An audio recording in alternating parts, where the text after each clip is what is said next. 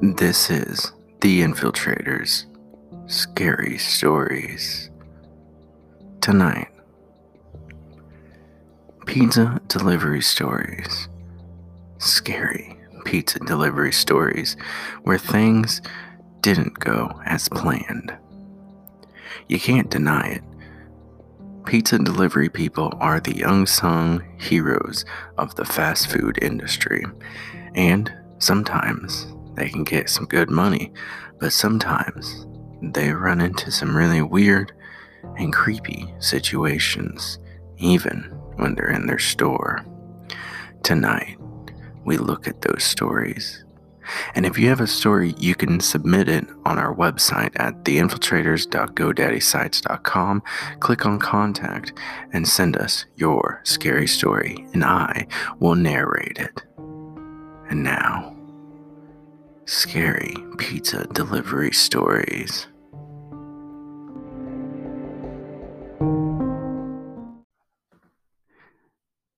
Tonight's episode of The Infiltrators Scary Stories is sponsored by Anchor.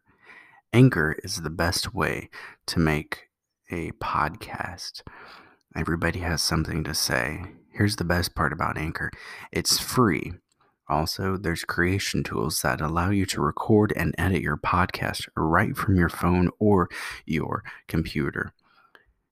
Anchor will then distribute your podcast for you for free, so it can be heard on Spotify, Apple Podcast, Google Podcast, and many more. You can even make money from your podcast with no minimum listenership. It's everything you need to make a podcast in one place. I use Anchor, and it is the best podcasting platform I have been a part of. And the best part, it's free. You can also make money off of it. That's what's awesome about it.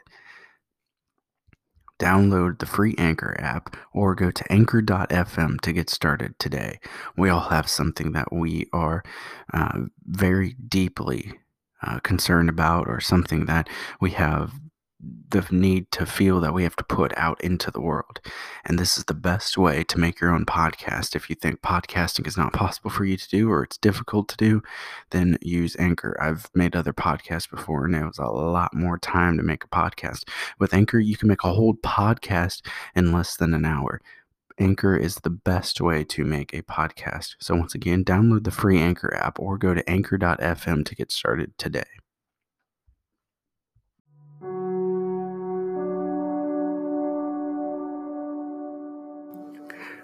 Number 1. I deliver for Marco's Pizza. I had a delivery one night and thought it would be just like any other delivery I had in the past. I live in Georgia, so usually I deliver to rural areas. I was about to get off in an hour, and I got this delivery to a road that I knew was a very wooded area. As soon as I get up to the house, the person's driveway was like a quarter-mile long, so I drive up to the driveway and park there. I get the food and get out of my car, a pen and the receipt, and start walking toward the front door. As I'm walking to the front door, a middle-aged skinny woman comes out from behind me and says, "Hey, we're over here in the garage." Now, that was the first red flag. I go to the lady's garage, but I just stand outside the doorway. I look inside the garage, and there are 2 overweight old men sitting in recliners in camo clothing. I look at the walls, and there are at least 5 rebel flags hanging, 6 dead deer heads, and a Trump 2016 poster on the wall. I'm transgender. I had been on testosterone for about 6 to 7 months at the time, so I looked very androgynous, but tried my best to present as male. The woman and 2 men kept calling me ma'am and miss. I think the scariest part was when one of the men asked me to come inside the garage. I politely declined and informed him that we aren't allowed to go inside the customer's house or garage. He ignored me, and soon all 3 of them were asking me to go into their house. Again, I politely declined and gave them their pizza and told them the total. I think they ended up tipping me about $3, which isn't bad, really. Better off than nothing. Every time I pass that road, I get the spooks.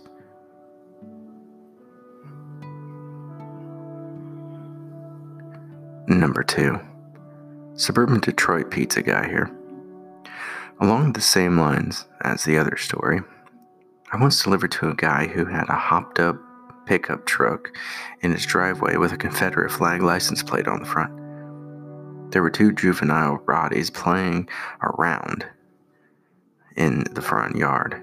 No gates or anything, just running around in the yard. When I knock on the door, this bald-shaved 20-something white guy with a bunch of racist tattoos answered the door. He leaned out past me and yelled, "Hey, Rebel, Aryan, get in the house." The guy named his dogs Rebel and Aryan. I kid you not.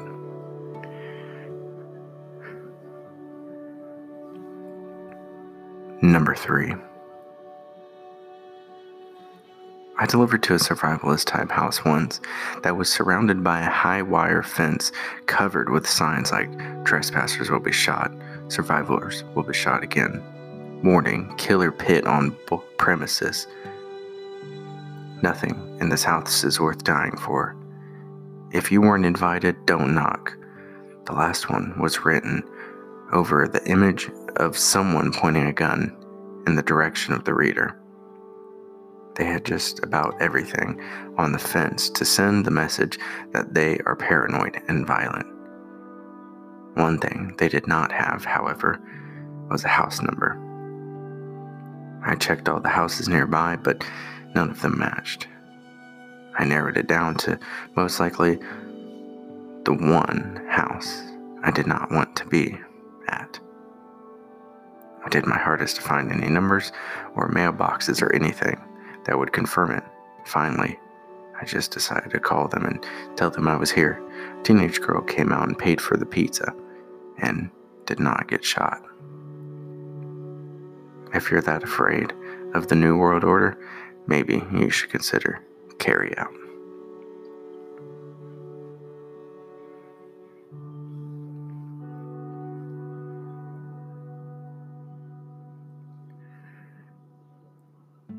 One night, I was serving a customer, and out of nowhere, a woman burst into the store, shouting intelligible words. Literally tries to dive over the counter, hits it instead, winding herself, and her can of cider flies forwards and spills all down me. So I'm thinking, great, 20 minutes to closing, and I got the drunk junkie flying at me. She starts screaming that I've got to help her. They're after her. I dismiss it as this woman looked like a junkie. Scraggly hair, missing teeth. Not homeless, as she had decent clothing, which made it seem a tad off. So I calm her down, give an apologetic look to the other lady I was serving, who now had placed herself in the farthest opposite corner to the mad woman. She keeps telling me the men are coming over and over. By this point, I've gone to reception to get her out of the store, and she's grabbing me saying I have to phone the police. So I tell her the local police station is not really that far. It's about 2 streets away. And she's begging me now to get her. So I get frustrated, thinking, man, I gotta get her out of this store. As she started understanding I'm not helping her, she gives up trying to convince me and goes out quiet. Like, insanely quiet. Stares at me. She stares at the floor. She looks like she has a look of horror on her face, like she'd given up on everything. She then slowly walks to the door, turns her head softly, and says, "I'm sorry." Proceeds to run out the door and down the street, so I step outside to see where she goes, and she runs into traffic. She stopped about 5 cars. A bunch of people are now trying to restrain her on the side of the road, and a guy that came past the shop told me she was running around trying to get people to take her further down the street. Another day, another junkie, I thought. As the police came and collected her, I started thinking, and I was on my way back in, and I turned and noticed a car outside my store on the other side of the connecting road. All black SUV. And inside, 2 guys with suits, sunglasses. This was like 11:45 p.m. and what was clearly a cord coming out of their ears. Now bear in mind, this is the UK, and they're dressed like American TV show feds. They just stared at me until I got back in the store. That night after closing, I arranged for a friend to pick me up, as I was a little spooked by their presence, despite my rational telling me it was too uncanny to mean anything. The guys were still there when I left, and they tailed my friend and I for a good 2 miles before they hit a red, and we got through. I've never been so thoroughly spooked by a 10-minute incident. Made me wonder if the woman was a junkie at all. It was just weird.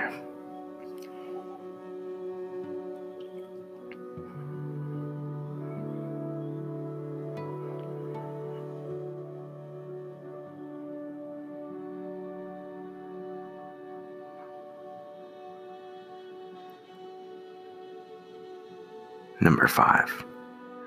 I used to work delivery in and around the capital of my state, and I'm so glad I've since moved to a small town because I saw some weird stuff back then.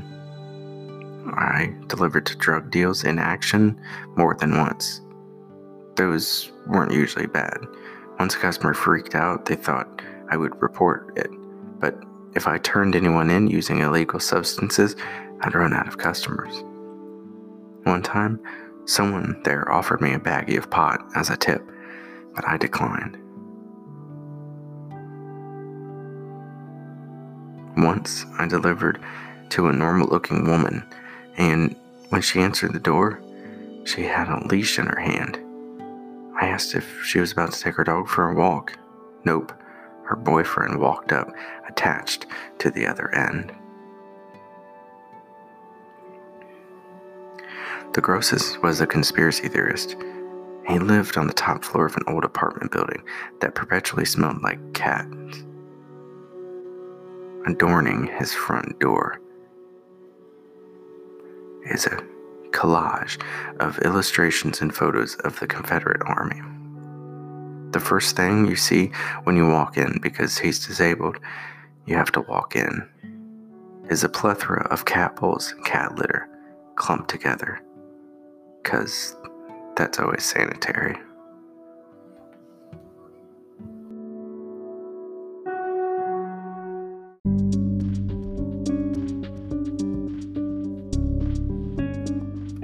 Don't forget to subscribe to us on YouTube. Search The Infiltrators and go to our newly built website at theinfiltrators.godaddysites.com. Domain coming soon. Also, you can listen to us wherever you get your podcasts.